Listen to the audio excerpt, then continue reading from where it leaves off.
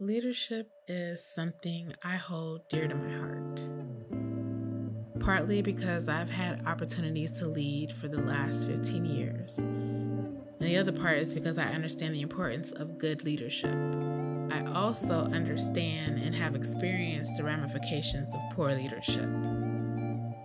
Our country is currently experiencing and living through the consequences of poor leadership. And I mean at all levels: national, state, local, corporate, maybe your job, or your church, or your place of worship, or your home. Leadership and productivity goes hand in hand. One needs the other. My goal is to show you how through these next few episodes. I am so fascinated by King David and his story. King David was the second king of ancient Israel, circa 1000 BC. He was loved by his people and is considered an important historical figure by millions all over the world. David was special, but he was so relatable, which is why I will be using his story to state my case. Every single person listening to this episode has at one point in your life served in some sort of leadership capacity. I will talk about the importance of productive leadership, what it looks like, what it doesn't look like, and how it affects the lives of people. The role of a leader is one that should not be taken lightly. It is a heavy burden, and it is not a job for everyone. I have been leading for as long as I can remember. I have had my failures and I have had my successes. I've made mistakes and I've made good decisions. I haven't always been everyone's favorite, and I have been loved by many. Not only does my experience qualify me, but God qualifies me to share with you what productive leadership looks like. Leadership comes easier to some than it does to others. These people are known as natural-born leaders. Most natural-born leaders knew they were leaders at an early age. Natural-born leaders don't see themselves doing anything else. They exist in all different types of roles with a variety of industries and sectors. Natural-born leaders don't have to question whether they are leaders. It's part of their identity. Let's look at David. David was from Bethlehem. He was the son of Jesse. He was the youngest of 8 sons. David was a handsome boy with a healthy complexion and bright eyes. Before David held any leadership position, David was skilled at many things. He kept himself busy even as a young boy. He was a shepherd. He was skillful at playing the harp. He wrote poems and songs, and he was a warrior. David was also courageous and sensible with words. When Saul, who was the first king of Israel, reigned, David played the harp for him. David served and followed Saul, and Saul loved him greatly. Saul loved him so much, he promoted David to armor bearer. An armor bearer is someone who would carry the weapons the king would need in battle. He would more than likely stay by the side of the king during battle. It bears mentioning that Saul wasn't a great leader. One of Israel's enemies at the time, the Philistine, gathered an army in hopes of invading Israel. Unwilling to allow another Philistine invasion, Saul and the forces of Israel went out against them. And here emerges Goliath. Goliath was over 9 feet tall. He was a fearsome sight. Goliath challenges the entire army of Israel. He wanted them to send someone for him to fight.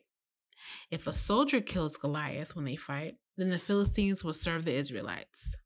But if Goliath defeats the soldier and kill him, then the Israelites will serve Philistine. For 40 days, the giant would challenge the men of Israel every morning and evening, but no one was brave enough to accept the challenge.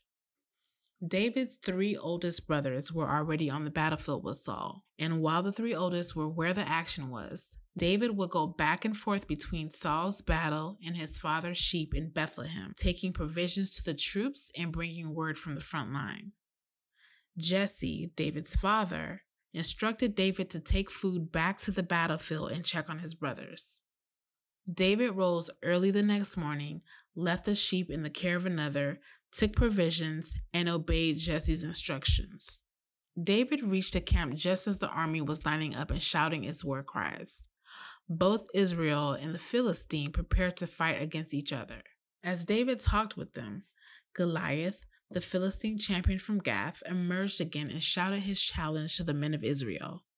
This time, young David heard his words. In the next few minutes, I will present to you how David exemplified 5 characteristics of a natural-born leader. Natural-born leaders ask questions and try to solve problems. When Saul and his army heard the Philistines' words, they were shocked and frightened. They discussed among themselves the reward the person who defeated Goliath would receive. For 40 days, they discussed the problem, and for 40 days, no one stepped up. But David, knowing the answer, would ask the soldiers around him, "What is the reward for removing this insult from Israel by killing this man?" Because no Philistine can get away with taunting us. He would go from soldier to soldier, questioning what he heard. One of David's brothers saw this and accused him of being arrogant and evil-hearted. He accused him of leaving his responsibilities to watch the battle for entertainment. But David would continue to ask his questions until word got back to Saul. Natural-born leaders are prone to asking questions in hopes of finding solutions to a problem. Problem solvers look at problems differently. The soldiers were concerned about the great reward for the one who won against Goliath, but David was concerned about the consequences that the entire nation could face if they lost.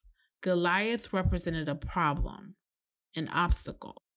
Natural-born leaders see problems and obstacles as challenges worth overcoming.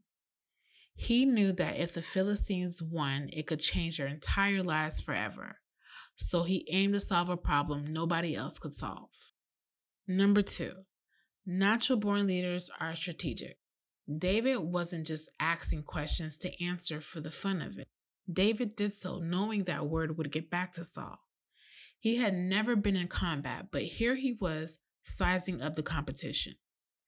David could have approached Saul himself. After all, he did work closely with Saul as his armor bearer. But I believe that doing so wouldn't have given David the opportunity to show that he had tenacity. And David wanted to show he had courage. Natural-born leaders use strategy to help solve problems and get results. Number 3, speaking of, natural-born leaders possess courage and take initiative. When news of David's valiant words reached the king, Saul sent for David. David said to Saul, "Don't let anyone be frightened because of that man. I am your servant, and I will go and fight with him." Leading is scary, especially when you've never led before or if you didn't have the right guidance. Putting yourself out there to lead people towards an end goal is a daunting task. Saul didn't immediately see David's courage.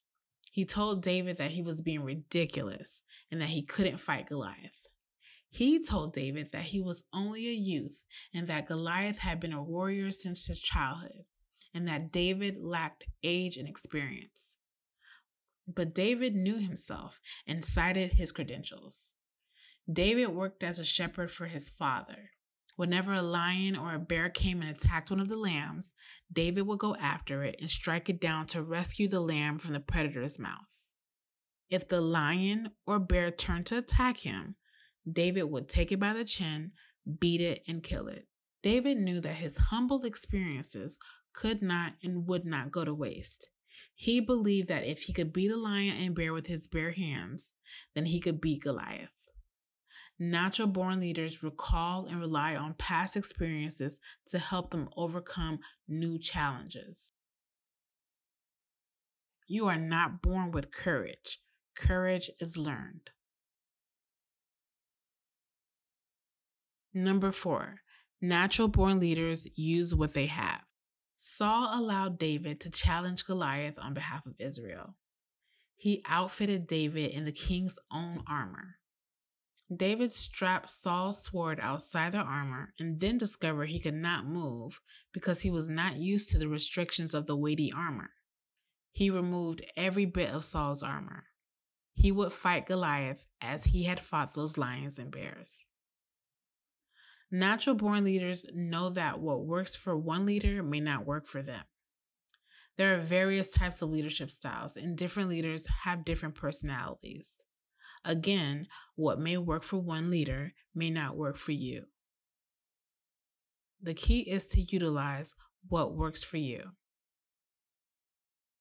So David took his staff in his hand and went to a nearby stream to choose 5 stones, which he kept in a pouch in his shepherd's bag.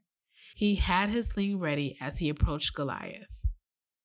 The rest is history. David defeated Goliath with one shot using a slingshot, a tool he frequently used as a shepherd to guard his sheep. Number 5. Natural-born leaders can persuade others to follow them. David's victory gained him a promotion as leading general for Saul's army. But his victory also garnered him the attention of many. David was elevated in the eyes of a lot of people. On the day they were returning from David's victory over the Philistine, the women came out from all the cities of Israel to meet the king, singing and dancing with tambourines and other instruments, and making joyful music. At one point, the women sang as they danced and celebrated, "Saul has slain his thousands, and David his tens of thousands." David was celebrated and loved and eventually followed. Let me be clear. Natural-born leaders do not need to persuade people to follow them. People naturally do. They are able to galvanize people behind a goal or cause. Natural-born leaders do not need to be extroverts to do this. There are plenty of notable leaders who are introverts. If you are a natural-born leader, people will follow you whether you want them to or not. Riddle me this. What does Hitler, Trump, Mussolini, Stalin, Kim Jong-un have in common? They are or were natural-born leaders. Shocking? But I never said that natural-born leaders turn out to be good leaders. There are plenty of corrupt leaders who exemplify the characteristics I laid out to you. Every leader is not a natural-born leader. Every natural-born leader is not a good leader. Our country is desperate for good leadership. It has become so hard to find. President Obama, if you're listening, sir, I miss you so much. America has entered a leadership vacuum, and it's not just in the highest office of the land. It's missing in our homes, it's missing in our workplaces, it's missing in our communities, and it's missing in our churches. My goal with these productive leadership episodes is to teach you how to lead effectively and to show you how poor leadership affects organizational productivity as well as your individual productivity. Follow me as I take you through this journey. If you have any specific questions about leadership, I will do my best to answer them. Email me at hello@lemonadine.com. That's LEMONADINE, or leave a voice memo and I'll play your question on one of these episodes. Thanks for listening. Until next time.